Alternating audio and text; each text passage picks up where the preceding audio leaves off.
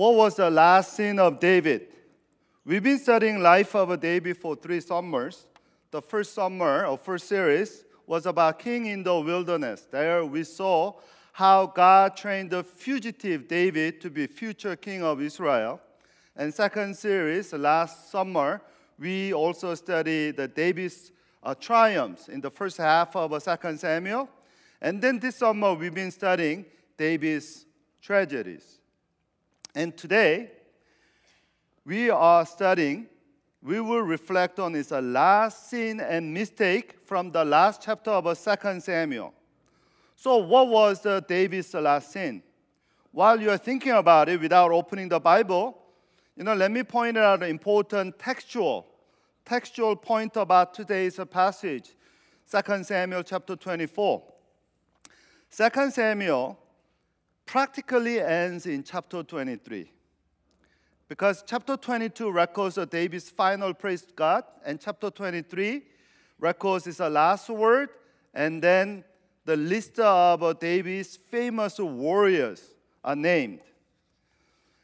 And today's story is also completely stands alone, separate from the David sin of Bathsheba and then all the family saga.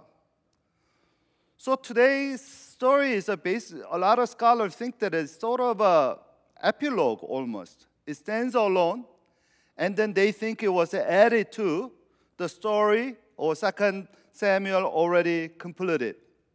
So what's so important about David's last sin that it was added to David's story, which is already completed? What's the big deal about David's last sin? I'm intentionally dragging this introduction because the topic is immensely important. So to answer that question, let me ask another question. What do you think God hates most? What do you think God hates most? Of course, God hates sin, but which sin do you think God hates so much to add to David's story to warn us? The sin that God hates the most is pride. God hates the sin, but among all sins, God hates pride most because pride is the greatest of all sins. C.S. Lewis, in his book, Mere Christianity, said this: according to Christian teachers, and I may add a Christian tradition, such as 7 deadly sins, the essential vice, utmost evil is pride. Unchastity, anger, greed, drunkenness, and all that are mere flea bites in comparison. It was through the pride the devil became the devil. And pride leads to every other vice. It is a complete anti-God or anti-God state of mind. So if there's one thing that we must watch out for and we must guard ourselves against, that's pride. Pride is a cancer cell of our spirit. Either we kill it or we'll be killed by it. Just as a cancer treatment requires early detection and chemotherapy, we need to be vigilant about pride in our heart and our spirit. So today, that's what we'll learn from the last sin of David, the pride which led him to count the number of his fighting men. And for this last episode of A King's Tragedy, I want us to really think hard, analyze, and confront pride, any pride in us. And so that we can receive God's blessings without reserve and share His love without any retreat with everyone around us. So today, let me give you the outline. I'm going to talk about pride and warning, first part. And second part is punishment and wrath of God. And third, final part is penance and the wonders of God's love. So it follows sin, suffering, and salvation, kind of a typical Old Testament outline. Let's look at the verse 1 and 2. Again, the anger of the Lord burned against Israel, And he incited David against them, saying, "Go take a census of Israel and Judah." So the king said to Joab and the army commanders with him, "Go throughout the tribe of Israel from Dan to Beersheba, and enroll the fighting men so that I may know how many there are." Today's story begins in a strange, hard way.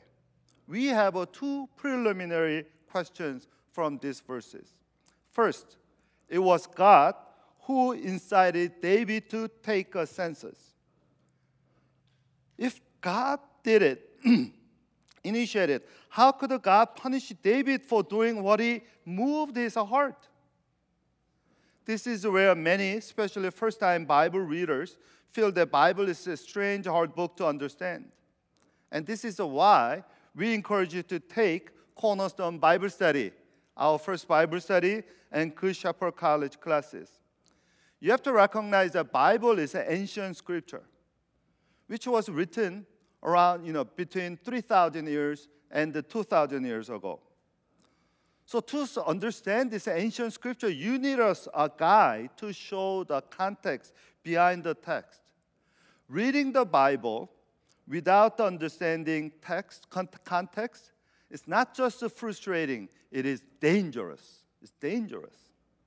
So now, how do we understand the passage like this?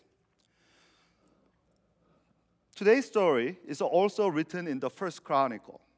In First Chronicle 21, verse 1, said this: Satan rose up against Israel and incited David to take a census of Israel.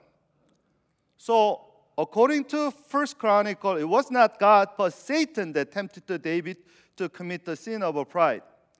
So commentators said there is no contradiction between these two passages, because we understand that even Satan sometimes serves the Lord's purposes.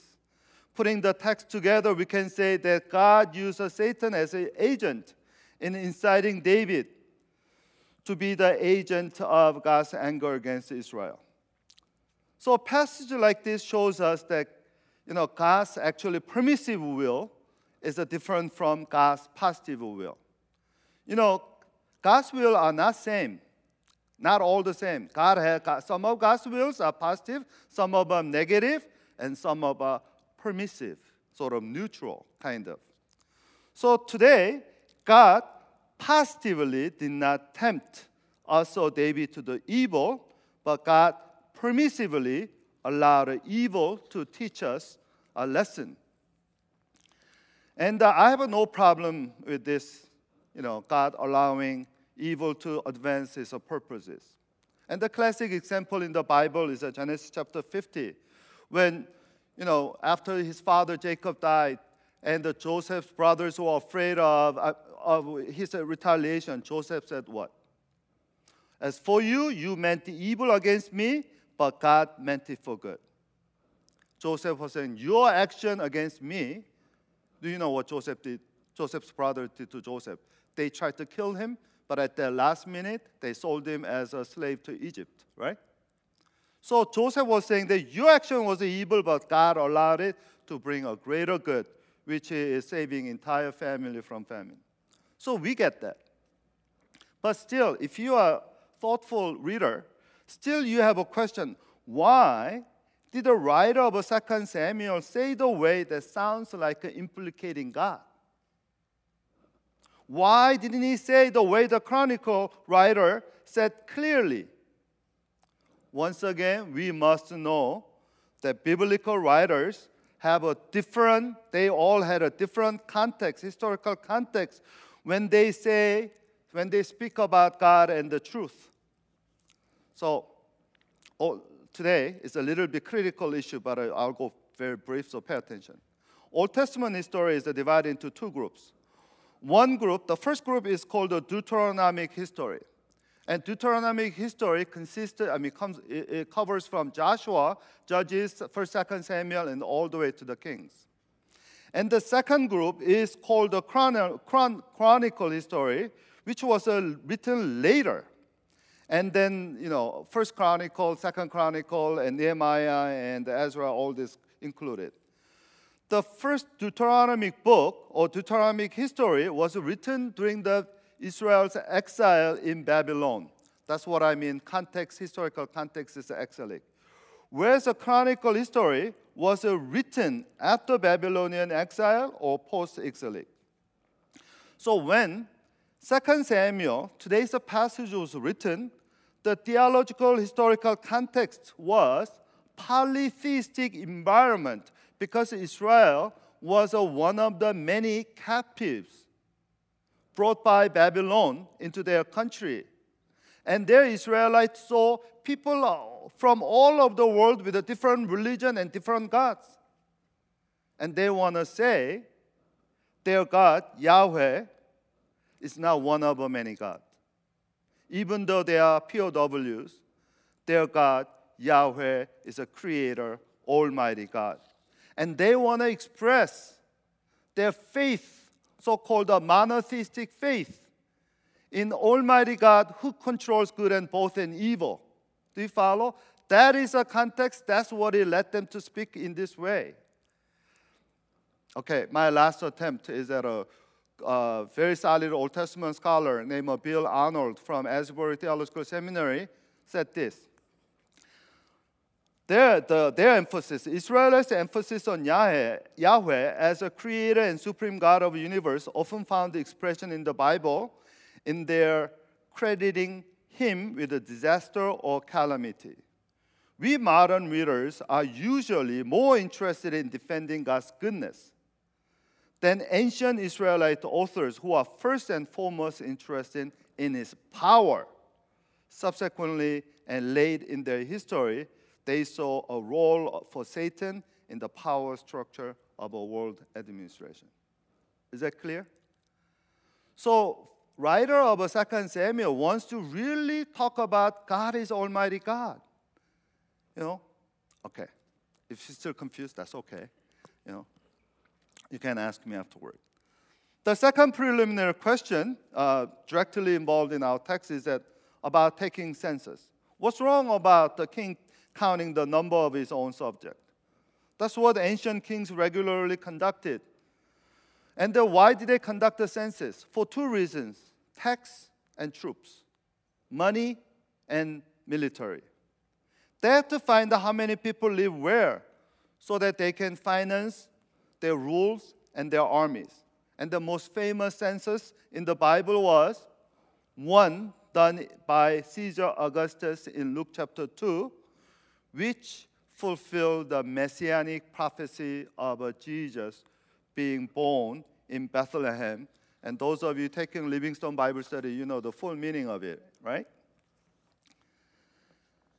I want us to know that numbering people or taking a census in itself is not a sin.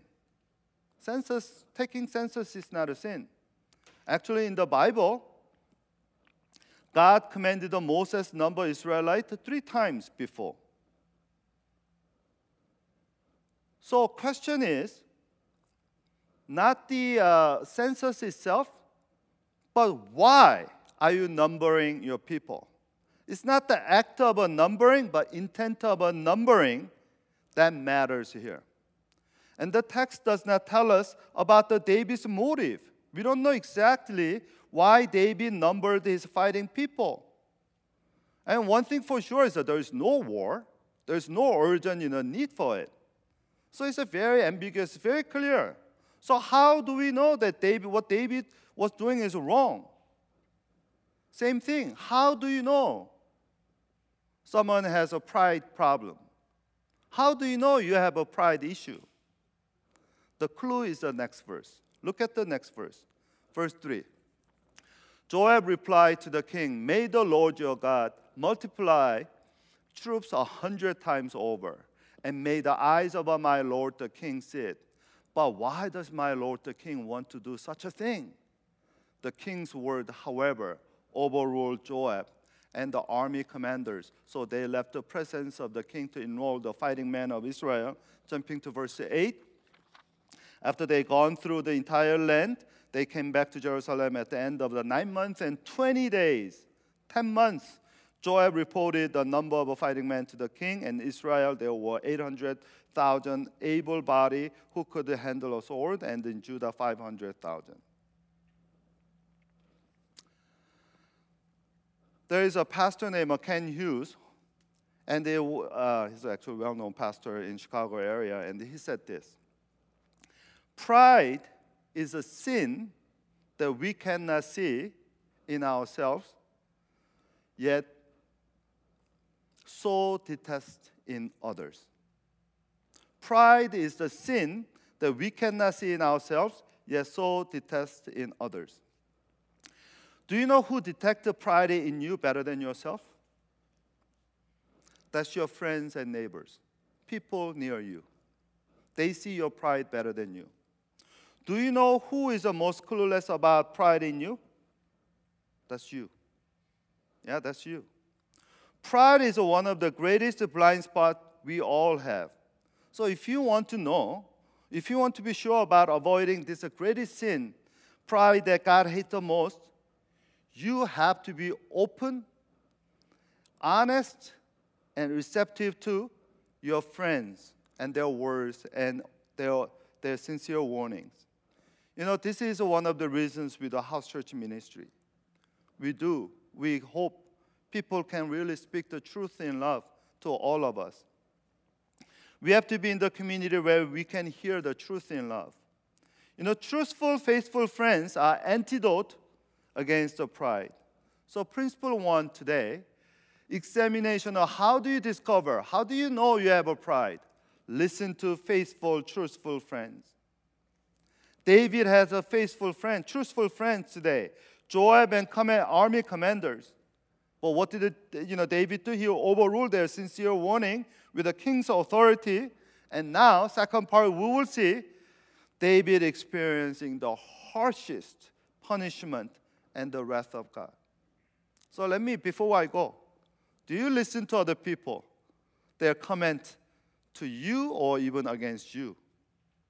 Sometimes you feel someone pointed out something about you that you feel painful. You might check whether that has to do with the pride. You know, I pointed out a few people, and some reacted. And sometimes I wonder whether I touch their pride, the soft point, the pride point.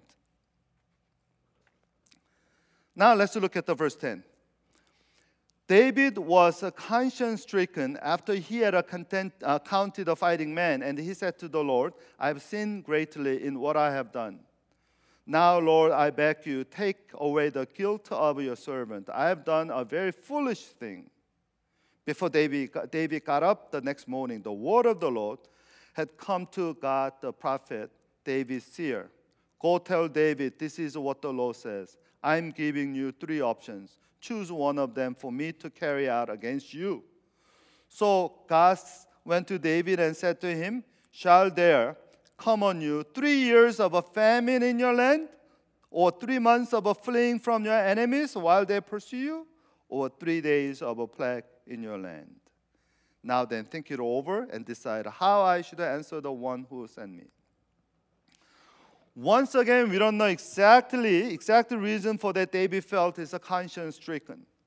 Did the census express his failure to trust God? Was it an act of arrogance or some kind of bragging?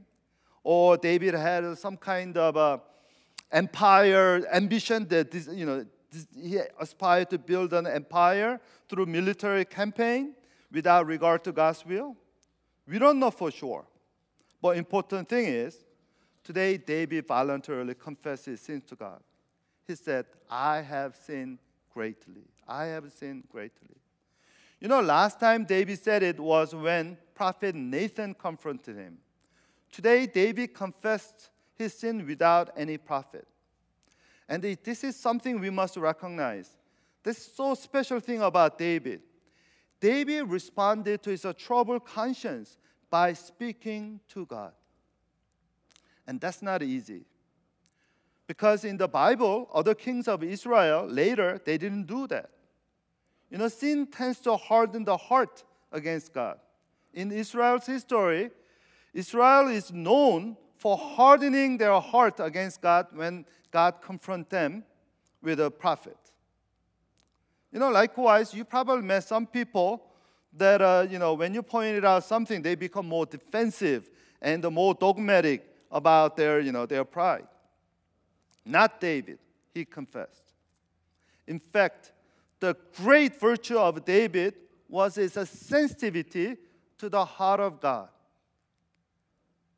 to repent. We call David as a man after God's heart. And then oftentimes that expression like that, we take it romantically. Oh, man after God's heart.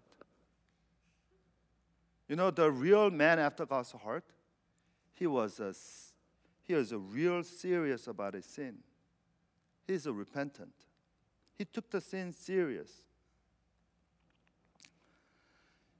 Once again, what most kings think to be their right on the regular mode of operation, David confessed today it was a great sin. I have sinned greatly. By the way, pride is the most deadly. You know why? Because it's most deceptive. Many people miss to detect their pride because pride comes in a very subtle and silent or quiet ways. Our image of a prideful person, someone who is loud and then, like some politicians, you can imagine right away, the images in your brain, right? And we are not. And because we are not cocky, brashy, loud, blatant, and obvious, we think we are not proud. But that doesn't mean we are not proud. We are living in the age of image, in the world of a carefully crafted, social mold. And Andrew Murray, a Christian missionary writer, once said this: there is no pride so dangerous, none so subtle and insidious as the pride of holiness. Pride of holiness. I am so grateful to God for the pastoral training and theological education I received from God and the faithful servants of God in my life. But at the same time, I'm doubly careful if my theology becomes more prideful than productive. If my theology makes me simply feel superior to other pastors, I am proud I failed. If my teaching does not produce a grateful, humble, and dedicated disciples of Christ, but only receive the accolade, oh, Pastor Paul, PhD, profound, whatever, then I failed. Satan sells pride to our soul in the most deceptive way. So we need to really watch out. If you think you are not proud, I hope today you really listen to the Holy Spirit. There is an American theologian, today I'm quoting a lot of Old Testament theologians. His name is Dennis Kinlaw. He was a former president of Asbury College. And he said this: Satan disguises submission to himself under the rules of a personal autonomy. He never asked us to become his servant. Never once did a serpent say to Eve, I want to be your master. Shifting commitment is never from Christ to evil. It is always from Christ to self. Instead of his will, self-interest now rules, and what I want reigns. That's the essence of sin. Satan is smart. He doesn't tell us to worship me. No, he tells us, worship yourself. Love yourself. You are the best news to yourself. No one is better than yourself. Love yourself. Love yourself. Hey, God's love. Yeah, that's all Christians saying. Love yourself. Now, when David recognizes the sin of pride, God gave 3 choices of punishment. That's the first time in the Bible. So why did the Lord involve David in this unusual way? Why didn't God simply send one of the punishment, as soon as David committed, mistake? And the 3 options of a punishment that God gave is 3 years of famine, 3 months of losing war, or 3 days of pestilence or plague. And do you notice the lesser the duration of a punishment was greater the intensity of suffering and horrors? So you want to suffer a little bit long, or you want to suffer a lot in short time. This is hard. Why? God wants David to learn an important spiritual truth. And actually, 1 Chronicle 21, God actually said, go tell David, this is what God, Lord says, that I'm holding 3 choices out for you. Pick one of them for yourself that I will do to you. God said, basically said, I'm doing for you. So what is God trying to teach? That is principle number 2, I call the ecology of sin. In ecology of sin, we have to remember sin always pays its price with the suffering of an innocent. Sin makes the innocent suffers. You have to recognize, my unfaithfulness, God, affects my family and everyone in Forest. Yeah. Reason I repent is not just for me, but because I affect you. So I want you to, think this. Don't confine your sin and mistake to yourself. Your sin is far more than your private matter. It's like a cancer. It's like a COVID virus that infects others. I want to call out the parents. Watch out, because your children will bear the fruit of your pride, your sin of pride. Single people, you're not included. You're not excluded. Watch out, because your pride and your sin will deform and even debilitate your friendship and the future of your friends. We are really grateful. Those of you new to Forest, we are not like this all the time. This is new to many of us. We are 7 years old church, and up until just last year, heavily married the children fed church. And the last 2 years, all of a sudden, people in 20s and early 30s joined, singles joined, and we have a huge demographic switch. We are grateful to God because we prayed for that several years. Before the singles came, we pray. In my prayer book, I pray for the singles for 5 years. 5 years. Yeah, so much so that, so one member came to me, Pastor Paul, please do not, embarrass them, or embarrass us. I said, well, because I call this, I've been saying that, we are looking for anchor singles. Sarah was an anchor single, because we don't have any guys, but she stayed in this church. Yeah, I want to call out Sarah Kim because she's getting married and living soon. And one day I saw Sarah, during the fellowship, I saw she coming back again to the church. I said, where did you go? And Sarah said there was a newcomer single girl. And then when she was leaving the church, she walked to her car and saying goodbye. I said, Sarah, you are better than pastor and better than all the people. So this is a God's blessing. And those of us start the Forest, this is the reason that we started our church. We started the Forest for the future generation. You are the reason that I'm here. Now, I want to say this. As we have this new group of many young adults, I really pray these days, I hope you join me too, spiritual influencers. Not social influencers, spiritual influences. I don't want our young adults to become another, shallow, social, dating game kind of church. Nothing wrong about dating people in the church. I told you, we even have a Christian dating seminar, and I even laid out how to do right way. Let's not make just social club.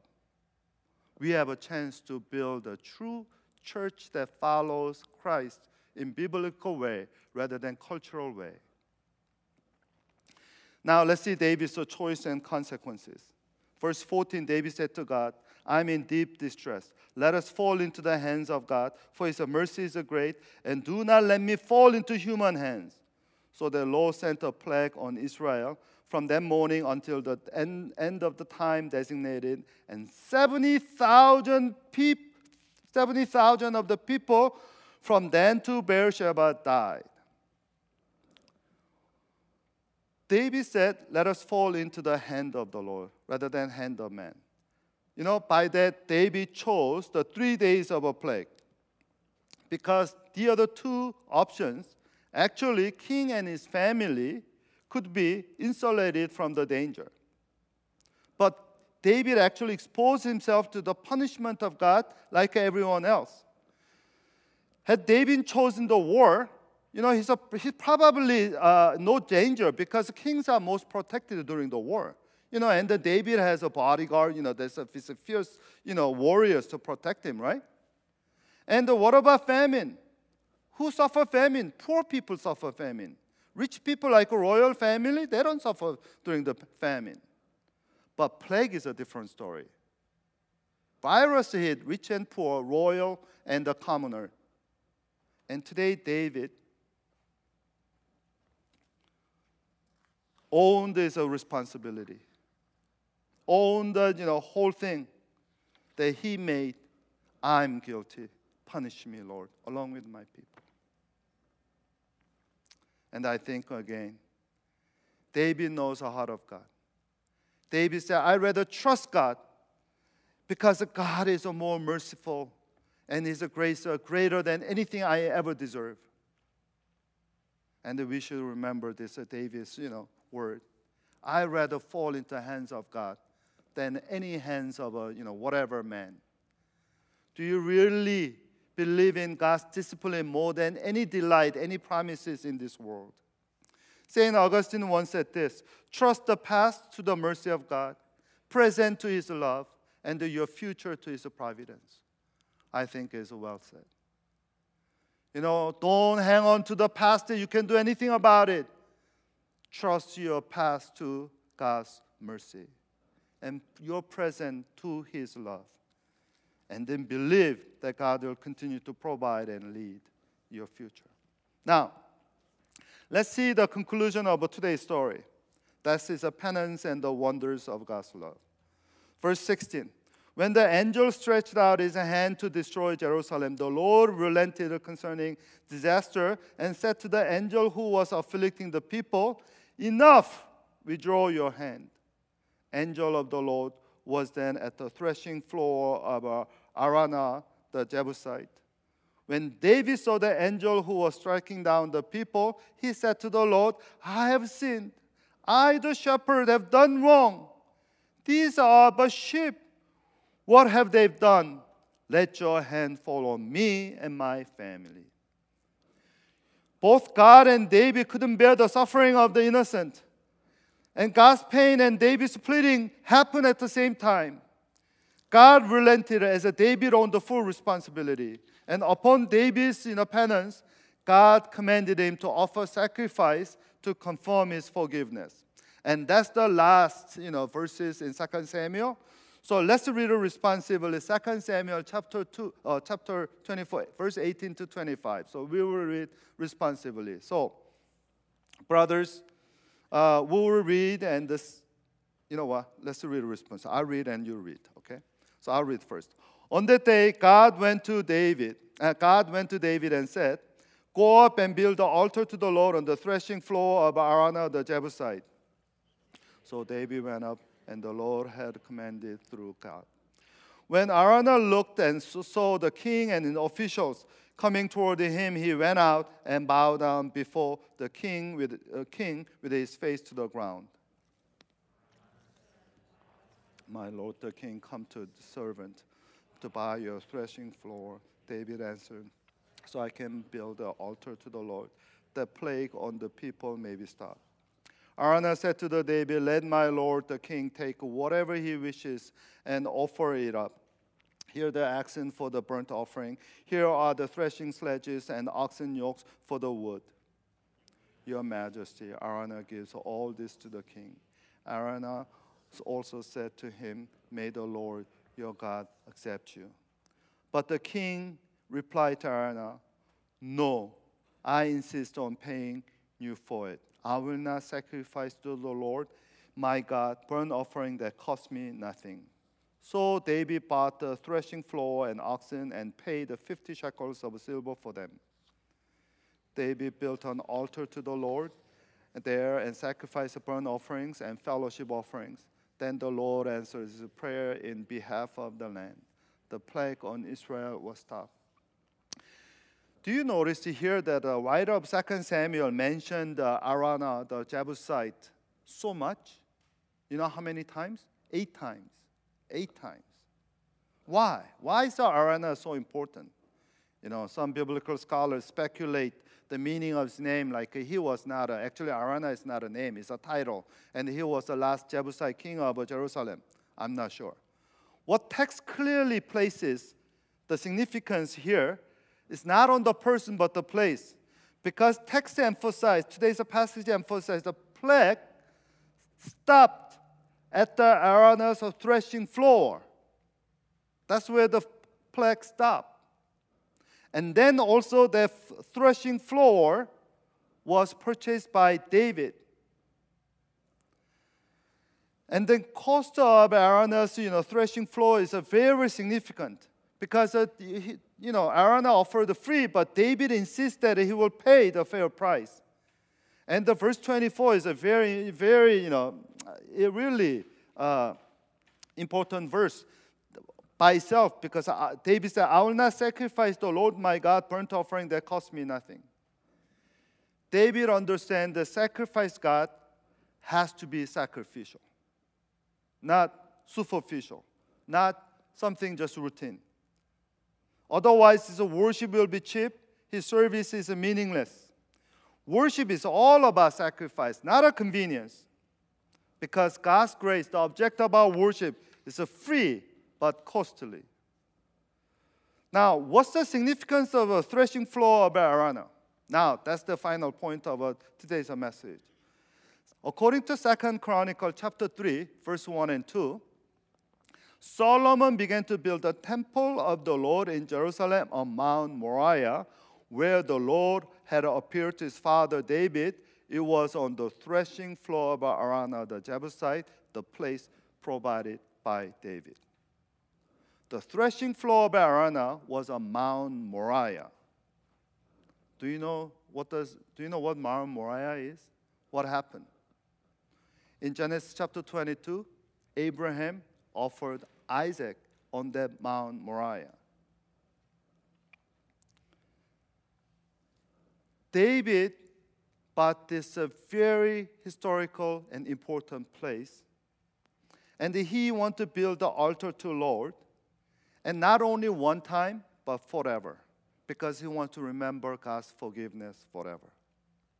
And then later, David presented that place as a site for Solomon's temple. So this threshing hole, floor of Araunah was where temple was built. And then 1 Chronicles chapter 21, 26 said, when David offered the offering there, God actually answered David's prayer with a fire from heaven on the altar of a burnt offering. Now, the wrapping up the whole story. I really love the final verse of the book of Samuel, chapter 24, verse 25 said, David built an altar to the Lord. David didn't build a temple for the Lord. He built an altar to the Lord. Last act of David in the book of Samuel was that he built an altar to offer sacrifice to God. And why it is so important? Because here we find the wonder of God's love. All David could do was provide building, purchasing, and preparing the altar for Israel. But it was the Son of David, Jesus Christ, Son of God, who placed himself on that altar as a sacrifice and paid the price of our redemption with his life. So David prepared the altar and God prepared the sacrifice. This is why the last episode was added to David's story, because it has an everlasting significance for all of us. So the principle is everlasting covenant. Today's story talking about ultimately everlasting covenant, that is a redemptive humility of Christ save us all from all dangerous illusions of pride.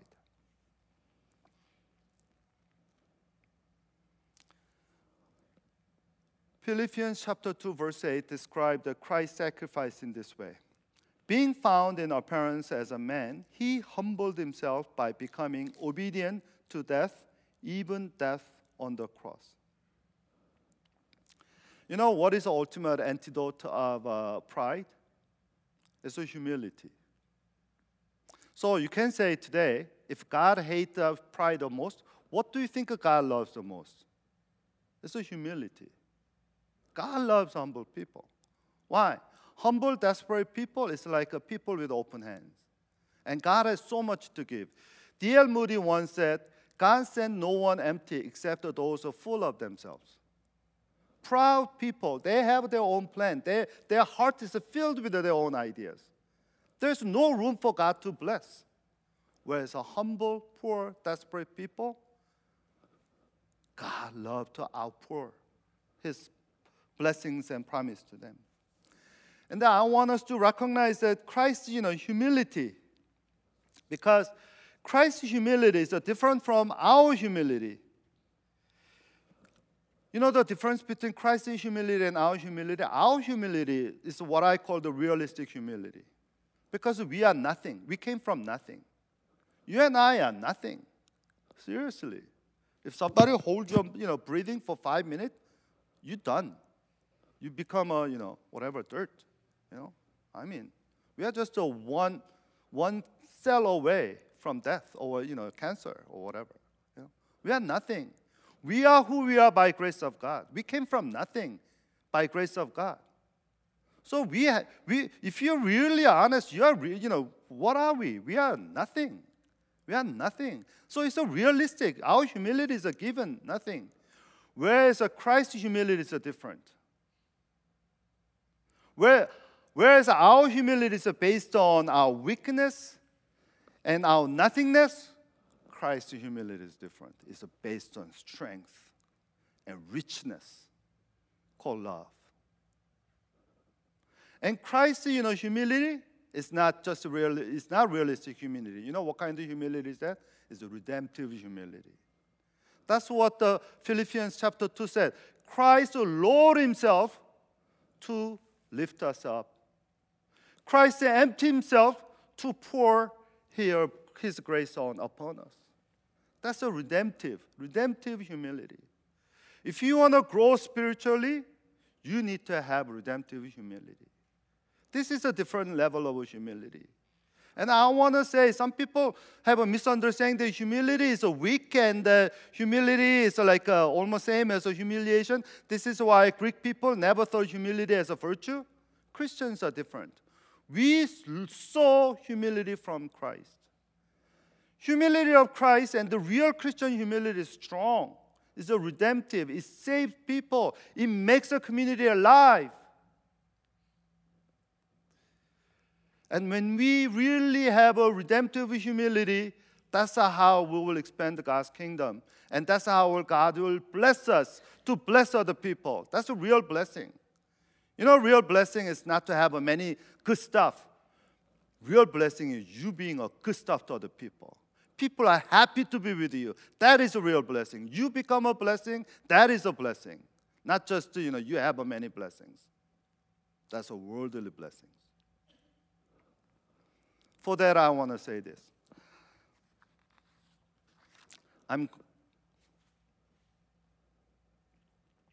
How do you get the redemptive humility?